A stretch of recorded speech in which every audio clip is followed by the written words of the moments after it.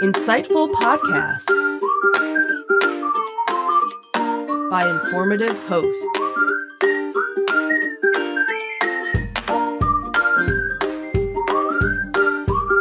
Insights into Things, a podcast network.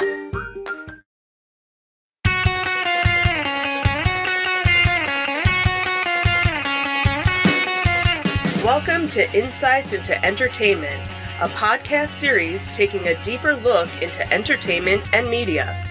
Your hosts, Joseph and Michelle Whalen, a husband and wife team of pop culture fanatics, are exploring all things from music and movies to television and fandom. Hello, everyone, and welcome to Insights into Entertainment, episode 152, Gaming's Best and Bleakest of 2023. That's right, if I'm hosting, that means it's an episode about gaming. I am your host, Sam Whalen, and the guy that I just keep dragging into the river of gaming news, my co-host, Joseph Whalen. How's it going? Hey, and if you're hosting as well, it means we're going to get into some negative stuff at the end of the show, too. That's right. That's our MO. Yeah, we're going to start off positive, though. So today we're doing, like I said, another gaming episode. We're going to talk about the Game Awards. The nominations are out. The actual ceremonies are on December the 7th, so right around the corner. But yeah, we're going to cover some of the nominations, and then we're going to get into some bummer stuff. Because while it has been one of the best years for gaming, it has been one of the worst years for gaming industry layoffs. So we're going to get into some of the hardest hit companies from that, and who should be held accountable for these layoffs, and if there's a way to prevent them. But before we get into that, we have to plug all of our subscriptions, or we need you to subscribe. That's on Apple Podcasts, Spotify, Google Podcast. Is Stitcher still around? Last time I did this, I think they are gone now. Yeah, well, if you're still on Stitcher, find a way to subscribe to us. We'd appreciate it. iHeartRadio, TuneIn, Amazon, and Pandora. Everyone loves Pandora. Yeah. Shout out Pandora. I forgot about that. Of course, you can always contact us as well if you have any questions, comments, or concerns. You can email us at comments@insightsintothings.com. We are on X at insights_things. I got it. Yeah, it was limited in what my options were. Okay. They were maybe already taken.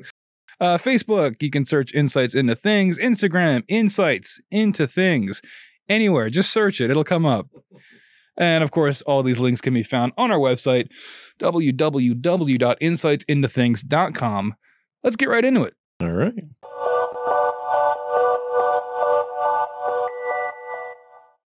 All right, so we're going to talk about the Game Award nominations. And I know what you're thinking. Do you want to start with some smaller stuff? No, we're going to start with the big one because that's what everybody's here for. All right, we're going to start with. Are we planning on talking about anything other than the big one? Yeah, we got a couple other things in there. There's one other smaller category that I want to talk about just because there's controversy, and who doesn't love controversy?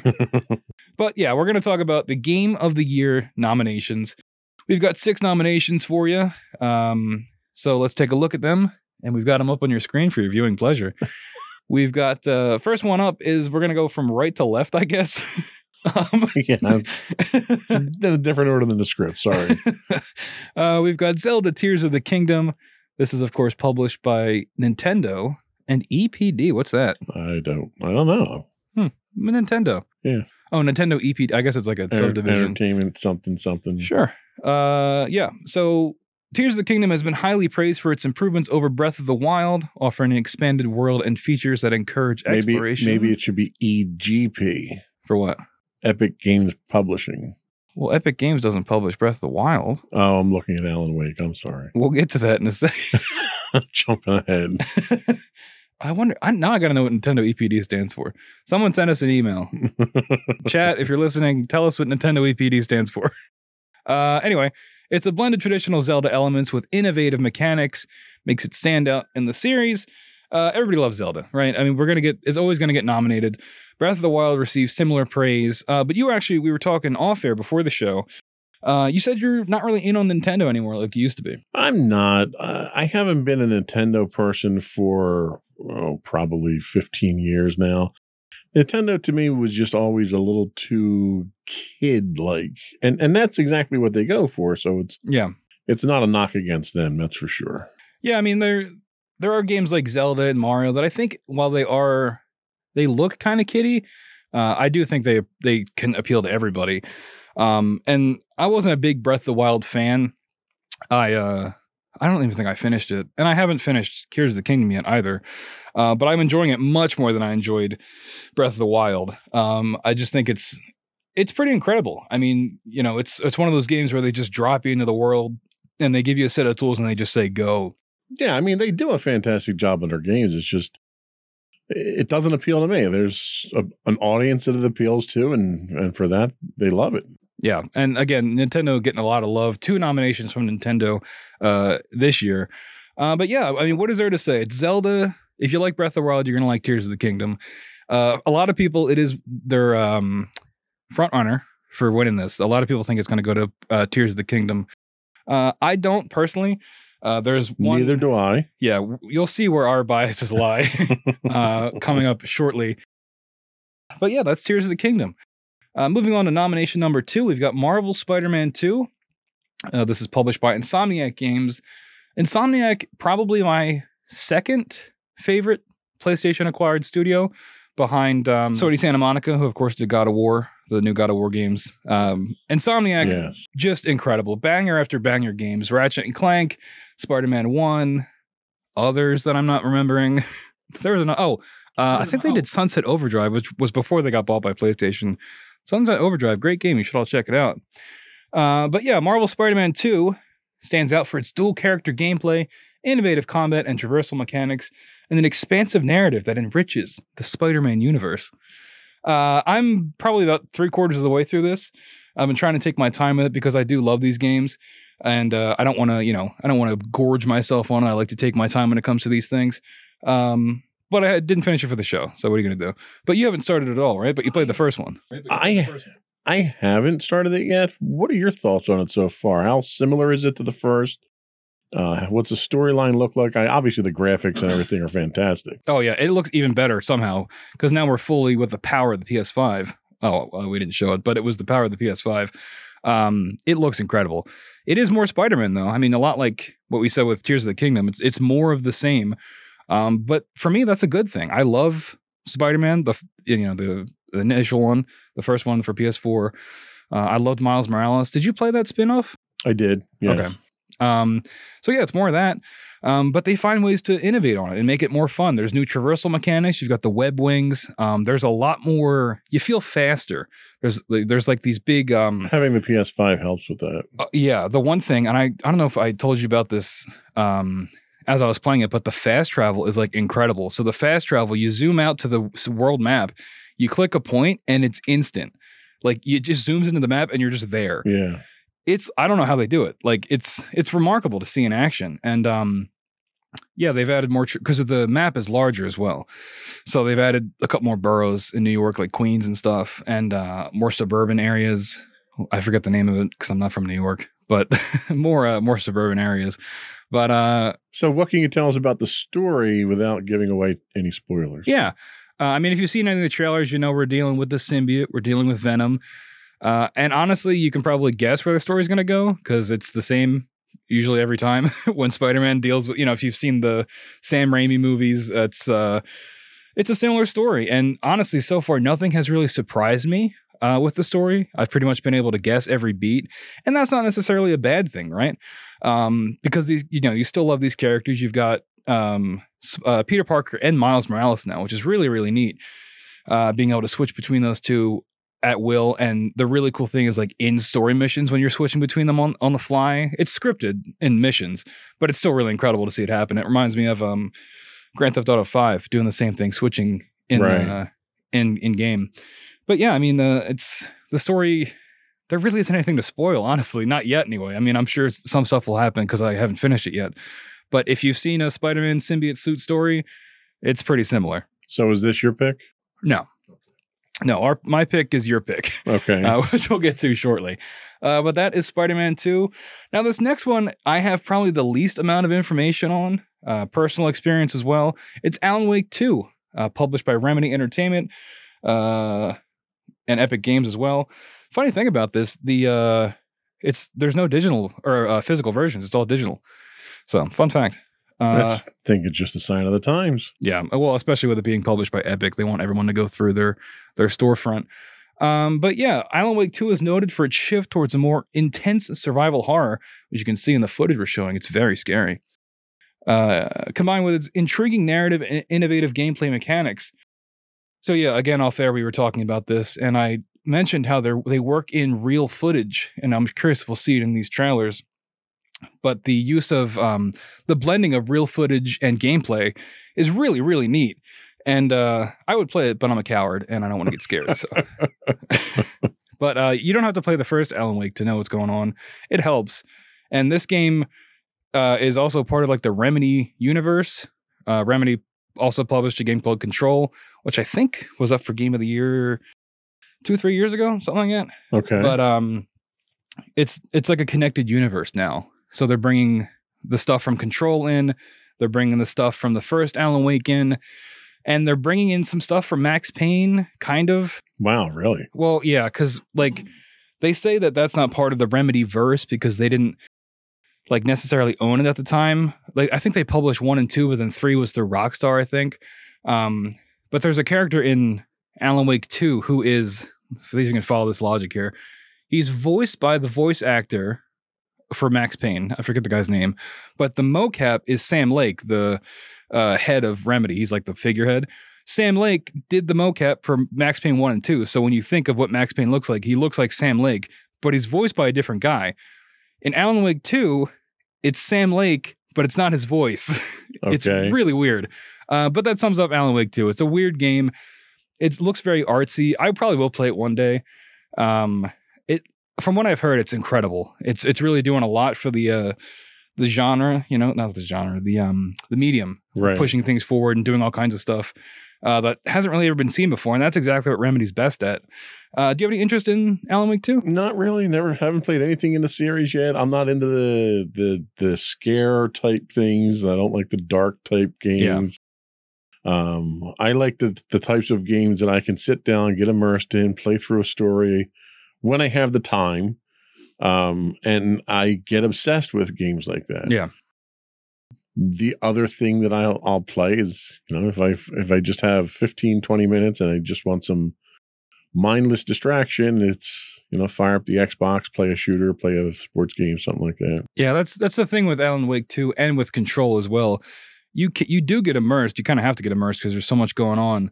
And that's another reason I haven't played it yet, because if it's going to be scary and I have to pay attention, it's like I just can't do it. Because scary, I'll be honest, folks, when I play a scary game, volume's all the way down, lights are on, I'm usually watching something else. Like I'm not listening, right? Because it's the audio that gets me. I can probably do with the visuals.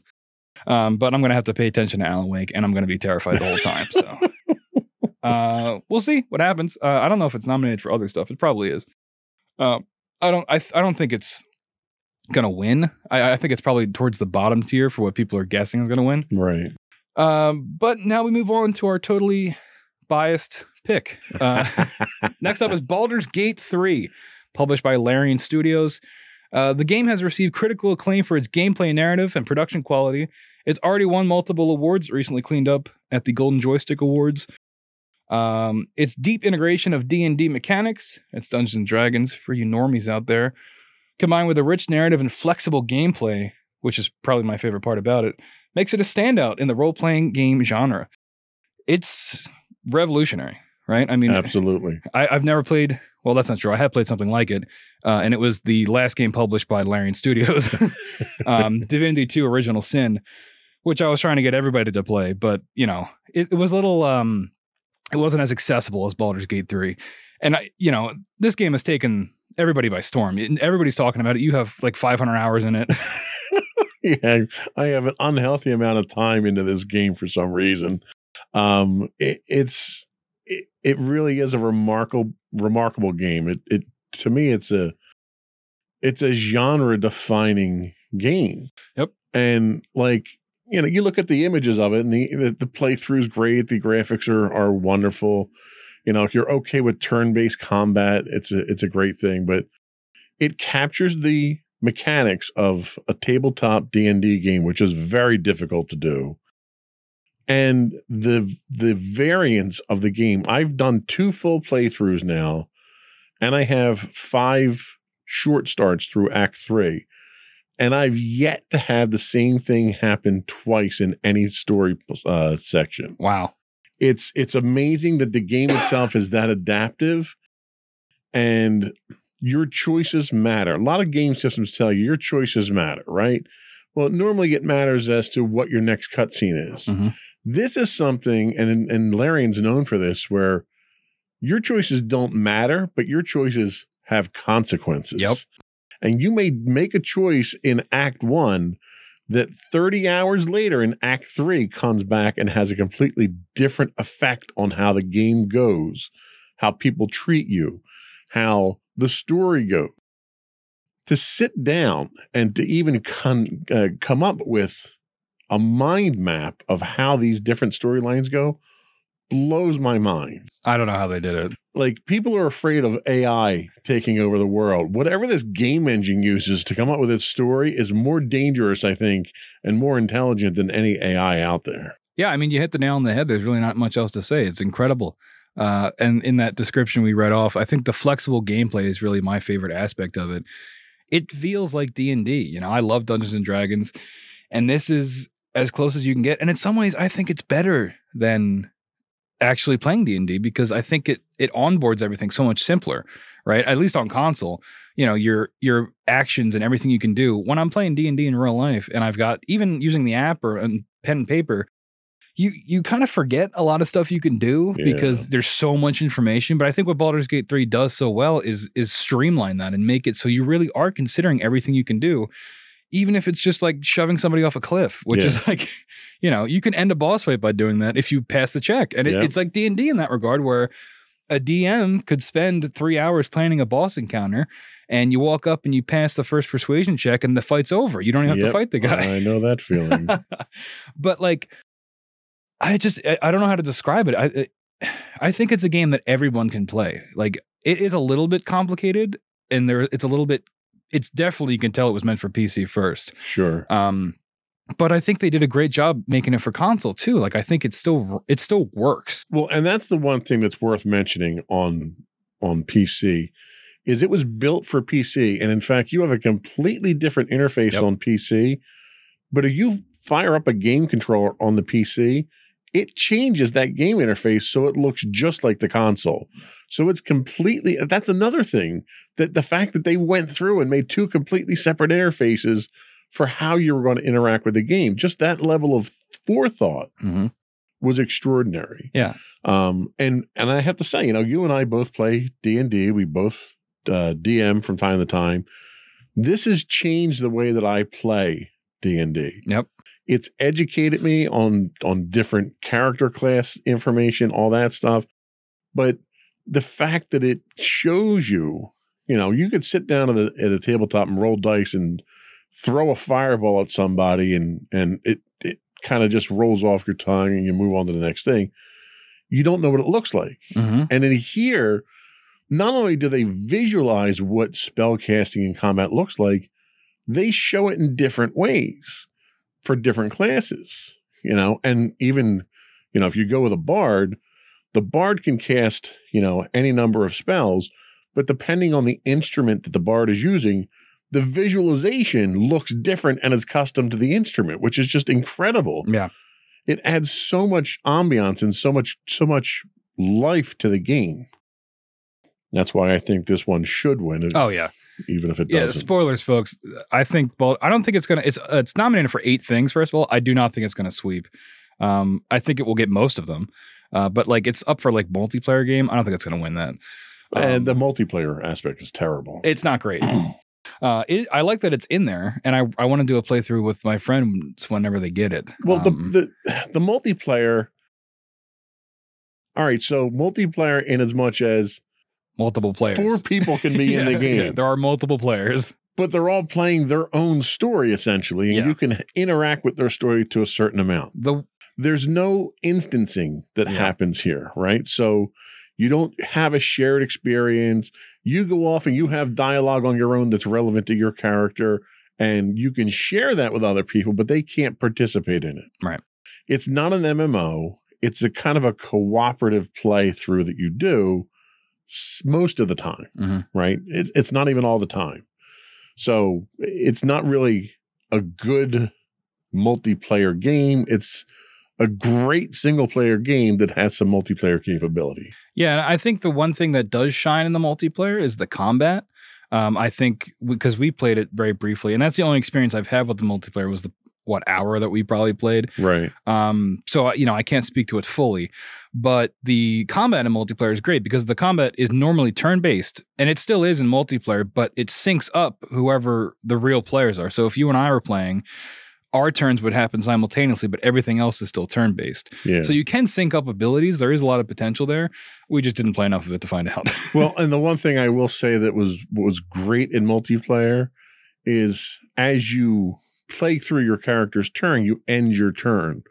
In single player, if you end your turn prematurely, it's over. Yep. In multiplayer, if you end your turn, you have to confirm that you're ending it. That safety feature needs to be worked into the single player. It is. It is now? You can, I turned it on because I kept accidentally ending my turn. You can toggle it so you have to hold triangle to end your turn. At launch, that wasn't there. Oh, really? Yeah. Because I would end my turn accidentally all the time. Yeah. And I was like, there's got to be a setting for all right, this. I have to go turn that on in the game now. It's much better because there's been so many times where I've done it accidentally and like haven't even done an action. And then, I get beat up because I didn't do anything. Right. The one thing I didn't like about the multiplayer, though, is as you go play through the game, you pick up companions. Oh, yeah. Well, the rule is whoever talks to the companion gets them. And I can't hand that companion off to you so you can go do something else while I go do something else. Especially when cutscenes can be triggered just by walking. Proximity. Yeah. So that's a little weird. But everything else is great. Yeah. I think I just get unlucky when it comes to these things, and I usually have technical bugs when other people don't. I have had some bugs with it, but considering everything that's going on, it's like a miracle. It's like it's from like on high. It was sent down, and it runs and it works. And if you think you can do something, you probably can. You feel so free, and I've never really played another game like that where there really are no. I mean, there are constraints, right? In terms of like you can't like clip through a wall or something, right? But like. I've never played another game where I go into a situation and I feel like I could handle it in almost infinite ways. It's a game that is sophisticated well beyond its years. Yeah. Like I wouldn't expect something with this level of intelligence to come out for 5 to 6 years. Yep. We could probably do a whole episode on it, but we do have some other nominations to talk about. We got 2 more to go through. Let's get rid of the rest of these. So next up is Resident Evil 4, published by Capcom. This game is awesome. I played this game. I never played the original Resident Evil, so I was able to play this. This game rocks. Like, I don't know how else to describe it. It's like if you played through an action movie, like an 80s action movie. And it is scary. There were some parts where the volume had to go down and the lights had to come on. But overall, you have like a million guns. So you feel like you're in control. It's less of you're running from the monster, more like you're running to the monster to shoot it.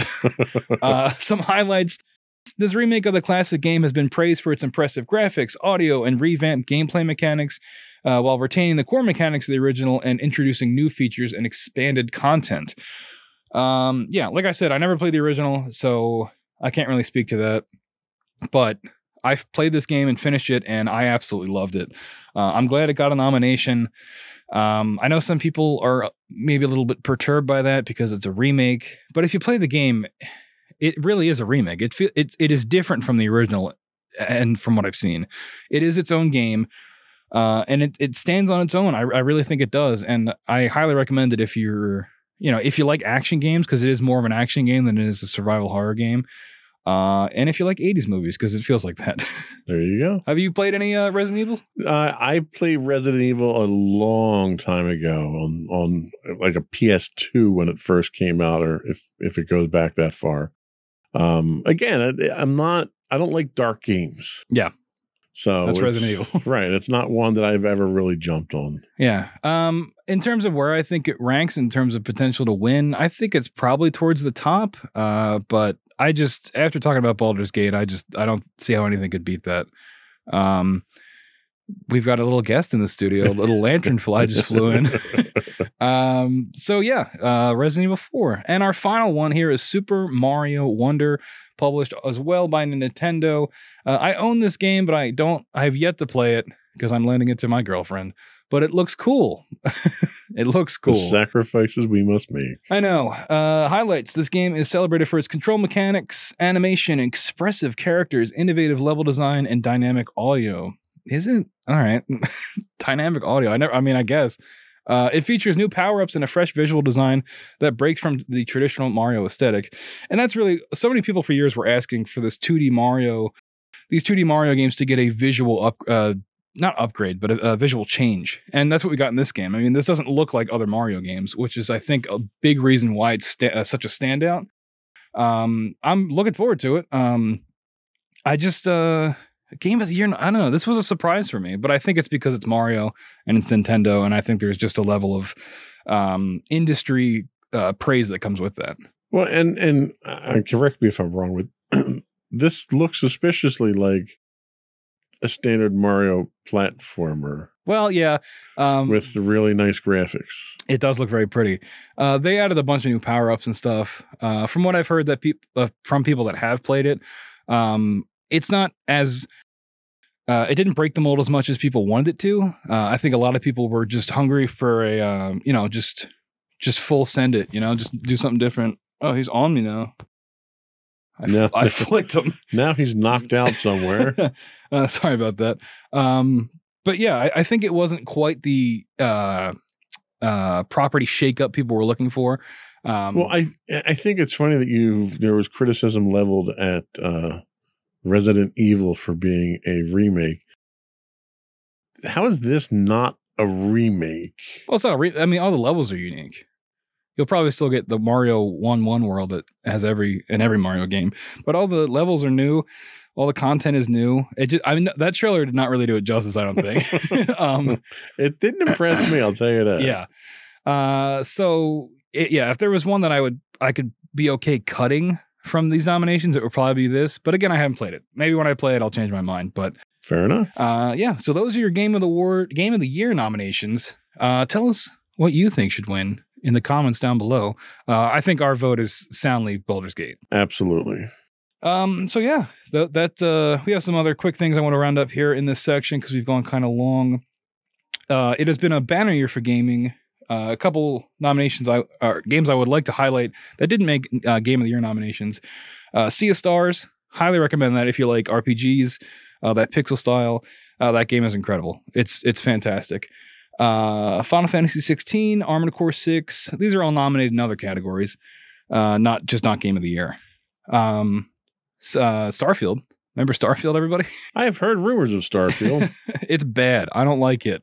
I'll say it. I heard it's got a really good engine for building Starship. Yeah, I haven't done any of that. That's what everyone seems to love about the game. Yeah, it's I don't know. I think since it's come out, it was praised pretty highly on release, but I think as people have been able to sit with it, I think it's somewhere in the middle of the pack, which is a disappointment, especially if you're an Xbox fan, because that was supposed to be their game winner. That was supposed to be their game winner, and it's nominated for one category, and it's probably not going to win. What's that, for biggest game of the year? RPG, I think, is what it's up for.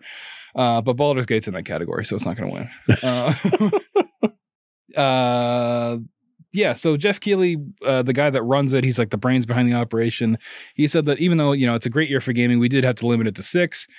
Let's see. Do we want to cover these other categories, or are we short on time? You can run through them real quick. So we got these are some that I just wanted to highlight. Best performance, we have Ben Starr for Final Fantasy 16, Cameron Monaghan for Jedi Survivor. Have you played that yet? No. Yeah, he does a good job. It's fine. I didn't really like the first ones. Oh, that's right. You didn't. We've talked about that before. Idris Elba for Cyberpunk Phantom Liberty, which... What was that, an add-on for Cyberpunk? Yes. Really? But it's also like a remake, kind of, because with Phantom Liberty came the Cyberpunk 2.0 update, which like changed the whole game and made it what it should have been at launch, which is impressive and deserves acclaim, but...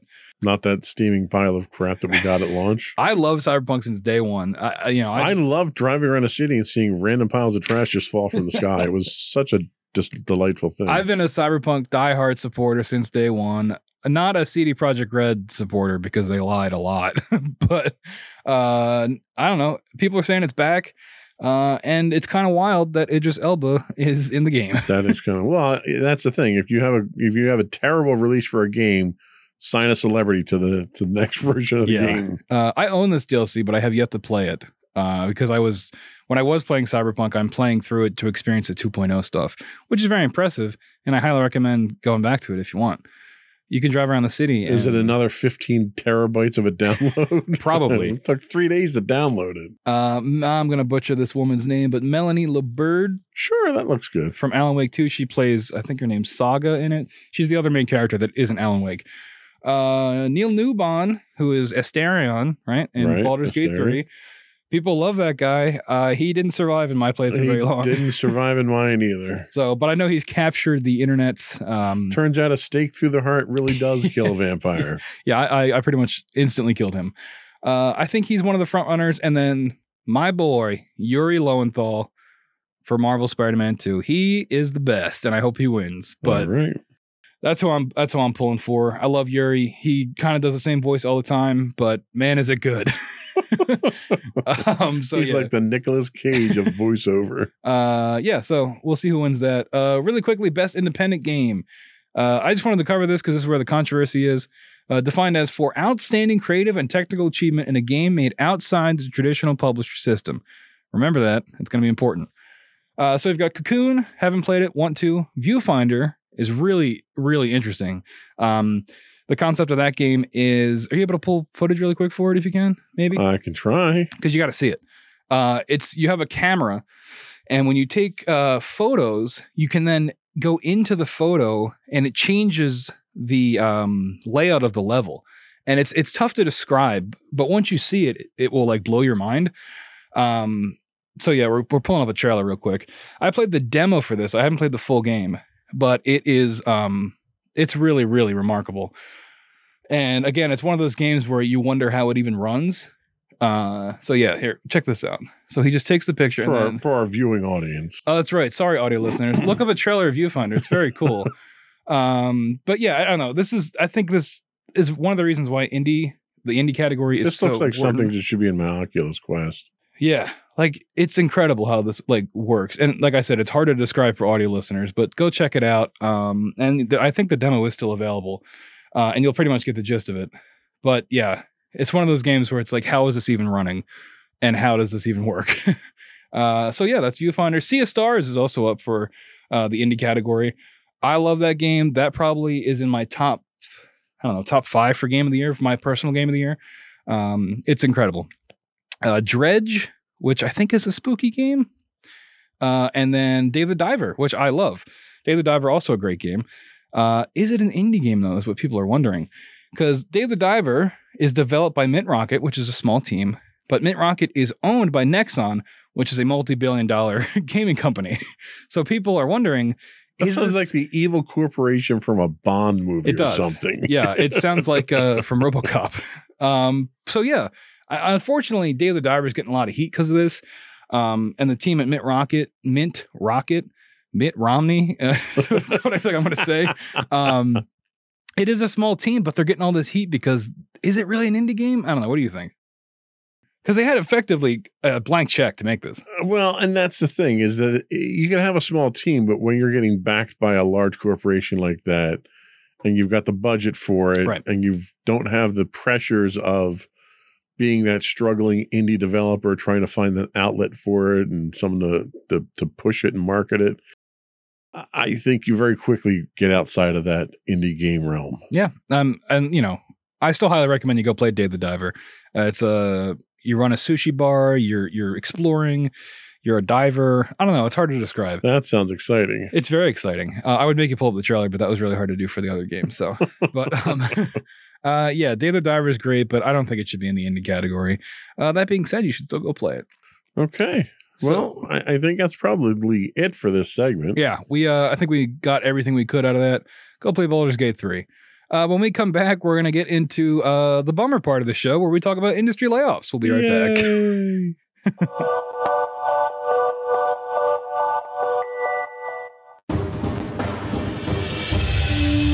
For over 7 years, the Second Sith Empire has been the premier community guild in the online game Star Wars: The Old Republic.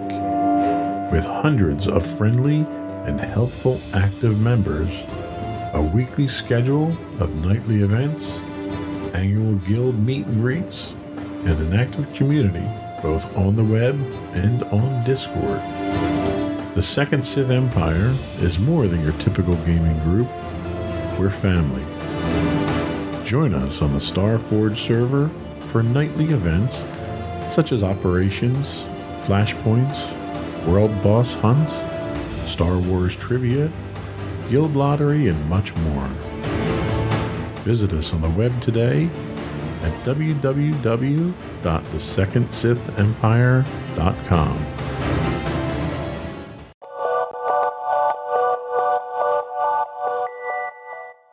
Welcome back, everyone, to Insights into Entertainment. Today we're talking gaming.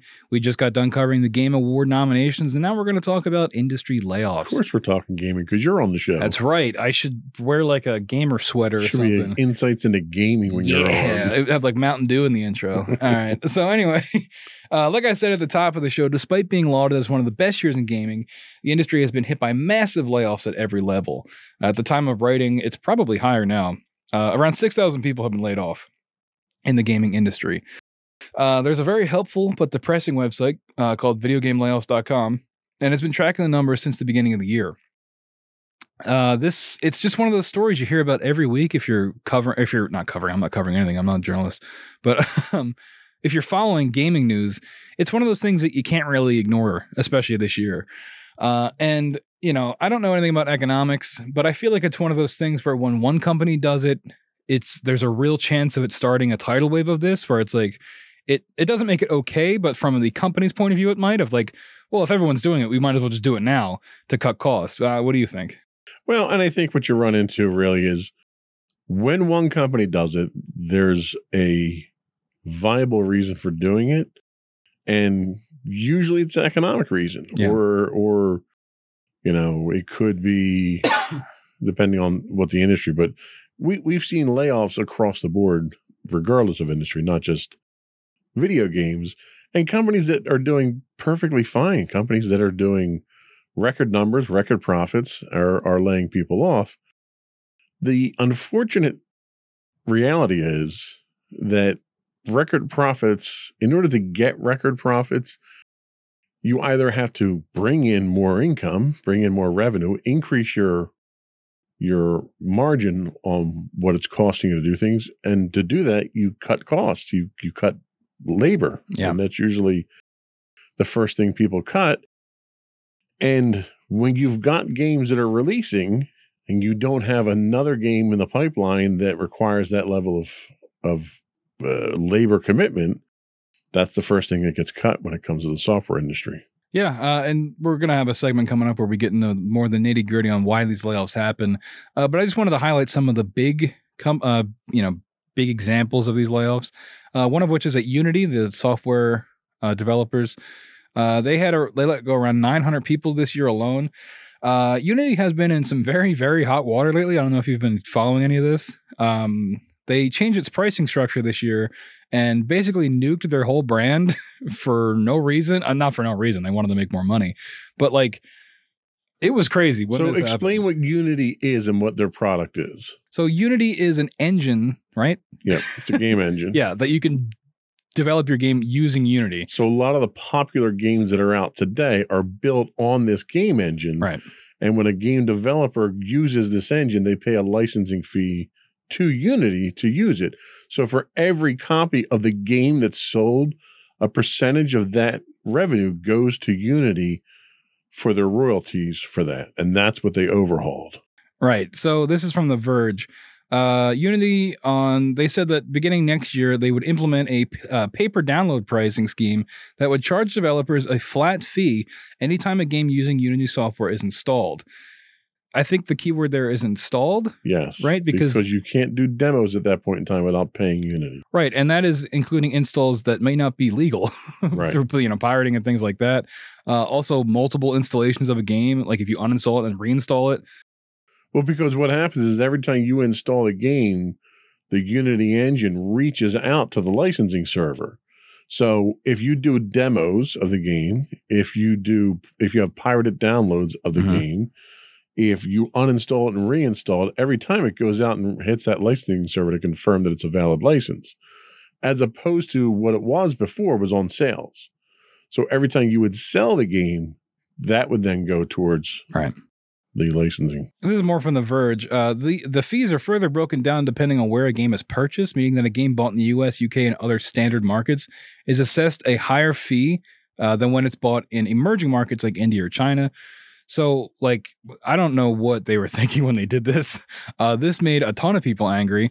Many developers, publishers, and consumers completely disavowed Unity. People wanted to boycott the game, or the engine itself. And you got to understand, Unity is like the number one. It's like Unity and Unreal are like the two engines that pretty much everyone uses for any kind of game development. I mean, Unity has tried to walk some of this stuff back, but I think a lot of the damage might already have been done. What do you think?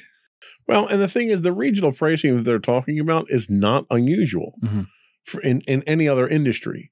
So in any other industry, talking manufacturing, for instance, you have tariffs on purchased goods. So, for instance, I have a friend of mine who lives down in Peru. For him to buy a graphics card that costs $2,000 up here, he's got to pay $3,000 for it because of the tariffs. So Unity's logic is, well, if there's regional pricing based on tariffs because of purchased goods, then we can do the same thing for licensing. Well, the problem you run into is they're the first ones that are doing this. Yeah. Nobody else does this because there's no tariff on licensing.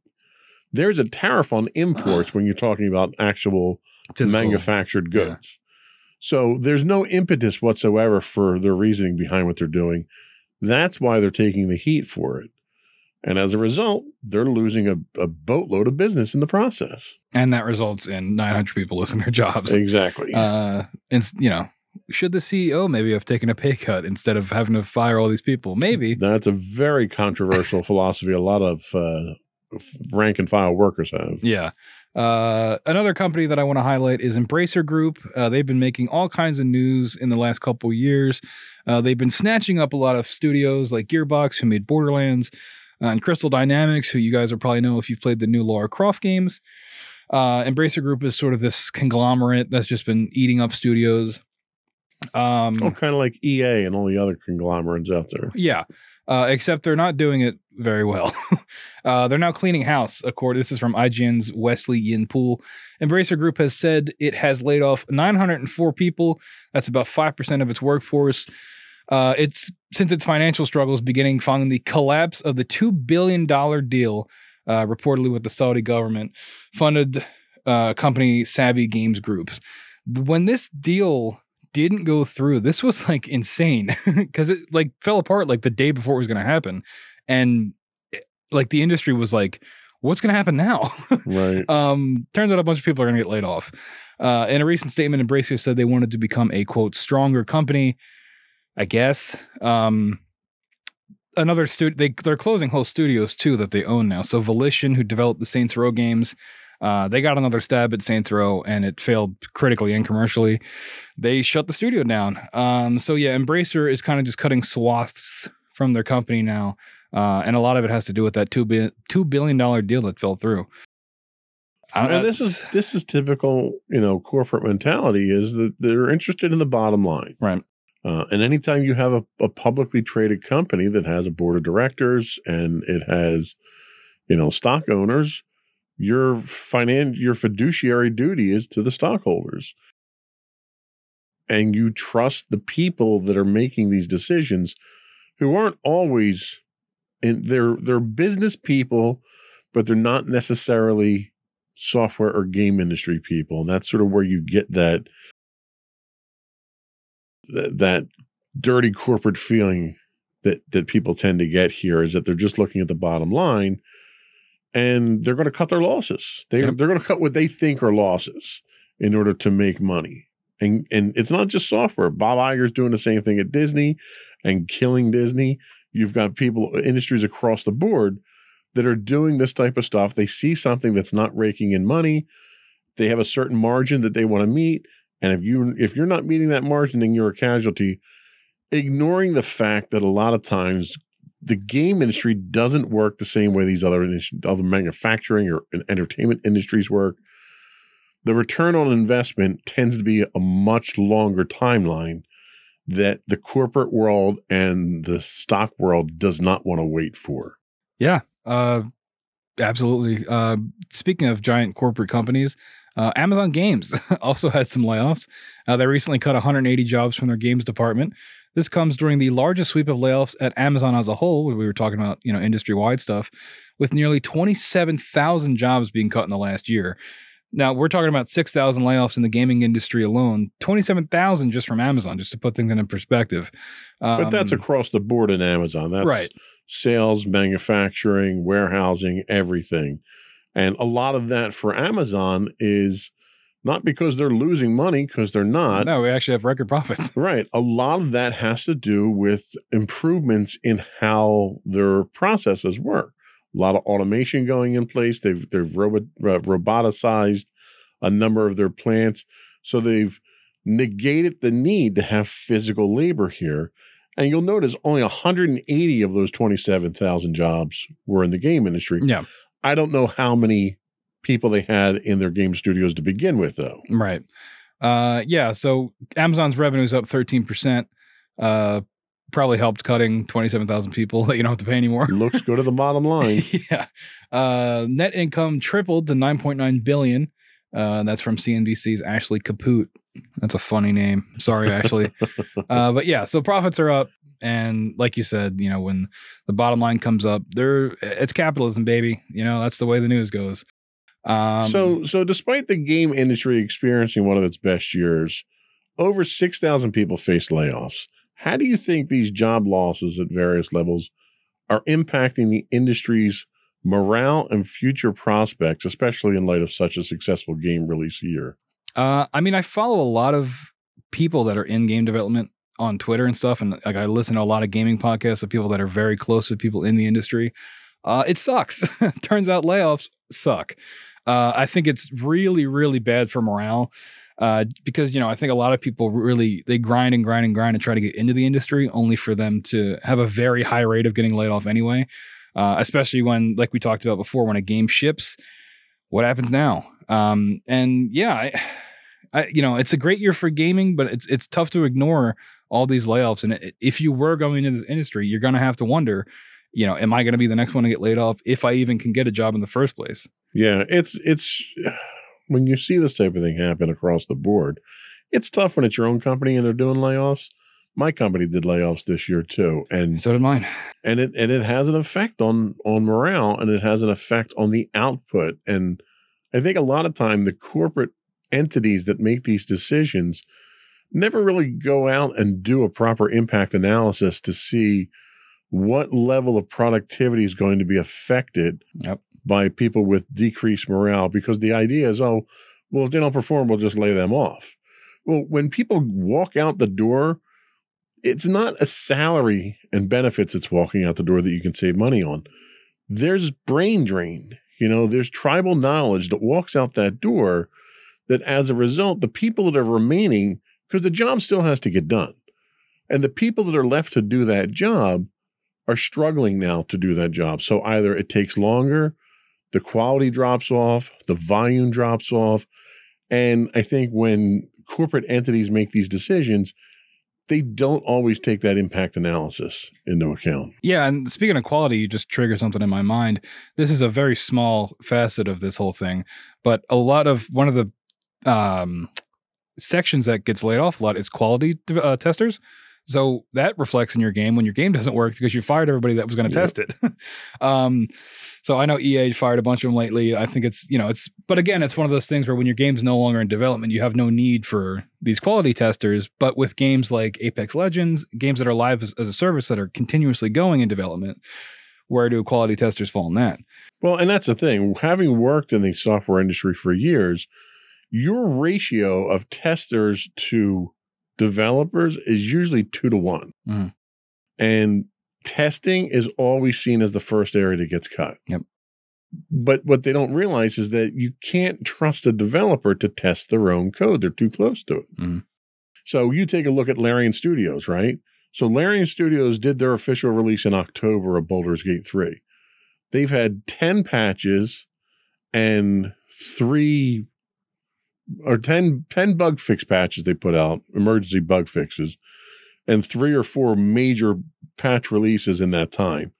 So the development doesn't stop when it goes out the door because it's never a finished product. You've got a lifetime of probably 4 or 5 years that you still have to support the product. So getting rid of the people once the game's out the door is probably short-sighted. And within those 4 or 5 years, you're probably going to start development on your next game, especially with something like Baldur's Gate 3 that was insanely successful. And by the time Baldur's Gate 3 comes out, by the time your premier game comes out, you've already got a pipeline that's full of schedules for what's next in line. And if you don't, then you might as well just shut your doors because given the time frame it takes, where you're looking at 4 or 5 years of development to put a decent game out. So if you don't already have something in the pipeline and something in the works when your current game comes out, you're going to go out of business. Yeah. Yeah, it's tough, right? I mean, you get this a lot with movies too. You know, these things take so long to make and then it's out and then people immediately want more. Right. And I mean, that's just how it goes. But hopefully that keeps some people employed too. That's those are our layoff discussion. In our next segment, we're going to talk more about the causes of it. I know you did a lot of research for this, so I'll probably let you take over for it. But yeah, layoffs are bad. Layoffs are bad, and it sucks. Layoffs are bad. Don't do layoffs. Layoffs suck if it happens to you. But we'll be right back.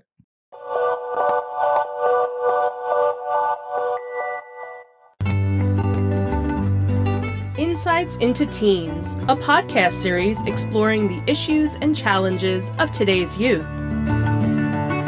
Talking to real teens about real teen problems. Explore issues from braces to puberty, social anxiety to financial responsibility.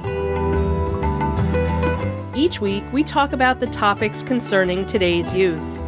We look at how the issues affect teens, how to cope with these issues, and how parents, friends, and loved ones can help teens handle these challenges. Check out our video episodes on youtube.com/insightsintothings. Catch our audio versions on podcast.insightsintoteens.com or on the web at insightsintothings.com.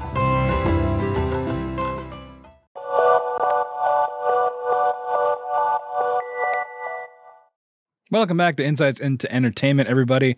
We're wrapping up the show today talking about the cause and the purpose of all these layoffs. So the trend of layoffs in the video game industry can be attributed to several factors, and understanding this is key to forecasting the trends during and its impact on the industry's future. And we go to our corporate shill, Joseph Whalen, for the layoff report. Wow. Why layoffs are a good thing. Go. No, not why they're a good thing. What causes layoffs? So we already kind of touched on economic fluctuations. So the video game industry is not immune to the broader economic trends in the world. And economic downturns or market uncertainty can lead to budget cuts and staff reductions. And everyone knows where we are with inflation and how tight money is and everything's costing more money. So that's pretty obvious right there. We're also looking right now, and it's first time in the industry's history that we're in a post-pandemic period. So we're still looking at adjustments from that. COVID-19 pandemic led to a surge in gaming as people sought entertainment during the lockdowns. This surge may have led to overhiring or overexpansion in some companies. As the world returns to normalcy, demand may stabilize or decrease, leading to restructuring. There's also, people now are like, there's the discussion of work from home. Well, why wouldn't I just always work from home if I can? Especially when it comes to game development. A lot of these folks packed up their work computers and brought them home to keep working on games during the pandemic as best they could. So now, there's a discussion of, do we even need to be going back into, in the work? And that's across all industries. If we can, can we just keep the work at home thing going? And then, that's more cost cutting because then you don't have to rent office space. Absolutely. And a lot of companies are looking at that as a possibility. In fact, behind you is a permanent workstation that's been set up for my wife, Michelle, now, who works from home 2 days a week as a result of that. Yep. And they saw what they can get out of it. So the other thing you look at is shifts in consumer behavior. Changes in gaming trends and consumer preferences can impact revenue streams. Companies may need to restructure to align with these shifts, leading to layoffs in departments that no longer align with new strategies. We also have technological changes. Advancement in technology can render certain skills or positions obsolete. As companies invest in automation and new tech, there may be a reduced need for certain roles. And then we get to the corporate shill side of things with financial management and strategic shifts. Ugh. So poor financial management or strategic pivots can necessitate cost-cutting measures, including layoffs, which is exactly what Unity ran into. Mm-hmm. They're trying to make a buck, so they made a change in their strategic, product line there, and it came back to bite them. It's a very nice way of saying we want to make as much money as possible all the time. Absolutely. So tell us about what the actual impact of all this is on the video game industry. Yeah, so there's innovation and competition. Layoffs can lead to a consolidation of talent, with larger companies absorbing experienced personnel. You got a little bit of that with Embracer. Now that they're all part of this conglomerate, maybe they're having some cross-studio development.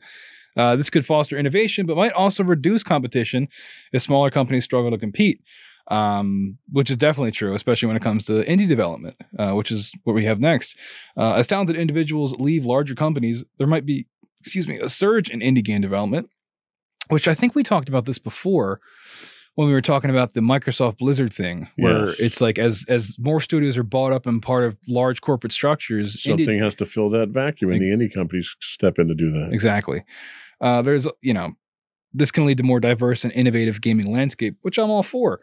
Assuming, I'm all for the creative side of things, as you can probably tell by this.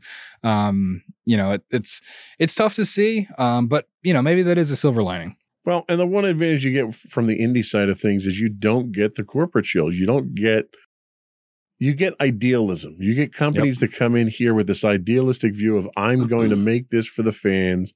I'm going to listen to the fans, and I'm going to produce something for the fans. If it doesn't sell, then the corporate guys come in, they suck up the company, and then they move on. A lot of times, for the longest time, BioWare was of that philosophy of, you had a couple of regular guys there that wanted to make good games for people, and they did, until they sold their souls to EA and moved on. We would all do it, let's be honest. I would too. Hell, if I could get, a couple $1 million for this podcast, I'd sell it in a heartbeat. Yeah, next episode we're going to have McDonald's branding all around the place. I highly recommend you play Sea of Stars, because it is a very similar situation. I'm blanking on the name of the developers, but it's like that, where they made another game called The Messenger, but they all seem like very down-to-earth people. We have shifts in job roles. The industry may witness a shift in the types of roles that are in demand, with more emphasis on technologies like AI, VR, and cloud gaming. I don't know about VR. Are we done with VR? I think VR is pretty much, although Apple wants to bring VR back, I think they're missing the boat. They're going to make people spend like $10,000 for a headset. So you can get freaky eyes on the outside of your headset. Yeah. We talked about this already a little bit, but the impact on gaming quality and diversity. Layoffs can lead to reduced manpower, impacting quality. However, they can also force companies to focus on core competencies and produce higher quality titles, which is kind of what Sony's doing. They're spending and taking the time to have all these first party games that are, industry wide successes, commercially and critically, that sort of hold up the brand just by virtue of existing.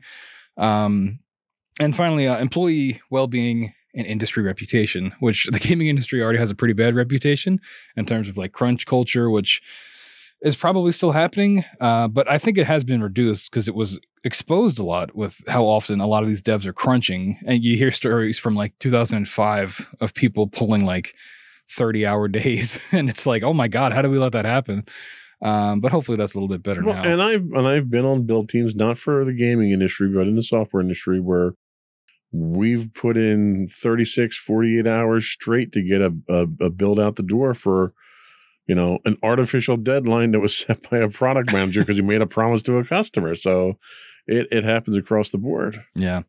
This might affect the ability to attract top talent in the future, which is true. If your industry has a terrible reputation and fires people all the time, people probably don't want to work for you. Amen to that. So yeah, that pretty much sums everything up. That covers the layoffs. Of course, we started off pretty positively. with the Game Awards. So considering the influence of economic fluctuations on the video game industry, how do you think companies can better prepare for market uncertainties to avoid drastic measures like layoffs, especially given the industry's recent success?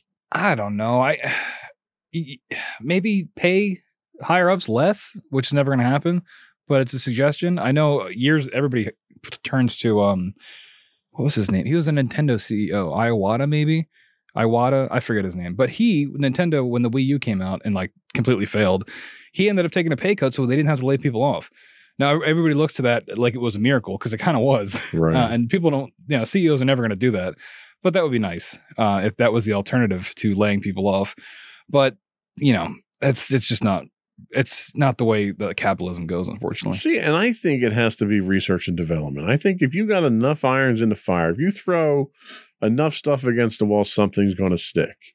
And if you've got a couple of games that are in there, you can tell after 2 or 3 years of development if your game's going to be a success, because at that point in time, you've trotted out previews at a couple of game shows. You've had some industry experts take a look at it. You've got some play time with it, and people need to be more antiseptic, I'll say, in their judgment of their products. If you get to that point and the product isn't very good, you need to cut your ties to it and move on. Yeah, it's funny you mention that, because you should look into the development cycle of Redfall.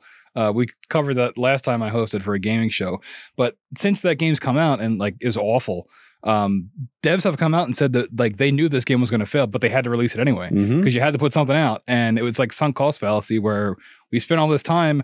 We probably should cancel this game and rework it, but higher ups need us to release something, so here's what you get. Well, and going back to one of my old favorites, Star Wars: The Old Republic, same thing. They spent almost 10 years of development on that, 6 of which was trying to build their own game engine before they realized they couldn't, and they wound up using a 10-year-old game engine to basically reskin the entire game for it. And then they released it, and within the first 6 months, they lost 50% of their subscribers because the game just wasn't up to what it was supposed to be. At some point in time, you need to have the sense to pull the plug on it. Yeah. And if you can do that, and you have other projects that are in the works that are under development, you shift your resources to something that's more promising. Yeah, and hopefully we'll, with all these layoffs, and maybe somebody will learn something from it, hopefully. Yep. But yeah, so any final thoughts? I feel like we've covered a lot of this. We've shared our opinions. We've beaten the horse quite well here. Well, I guess that's going to wrap things up for today. Thank you so much for listening. Before we head out, we've got some more show plugs for you. If you haven't already, the first set wasn't enough. I know the plug's so nice we do them twice. If you haven't already subscribed, what are you doing? Pause this. Go subscribe, come back, rewind it, play from the beginning. You can subscribe on Apple Podcasts, Spotify, Google Podcasts, maybe Stitcher if it's still around, iHeartRadio, TuneIn, Amazon, and of course, Pandora. If you have any comments or questions about today's show, email us at comments@insightsintothings.com.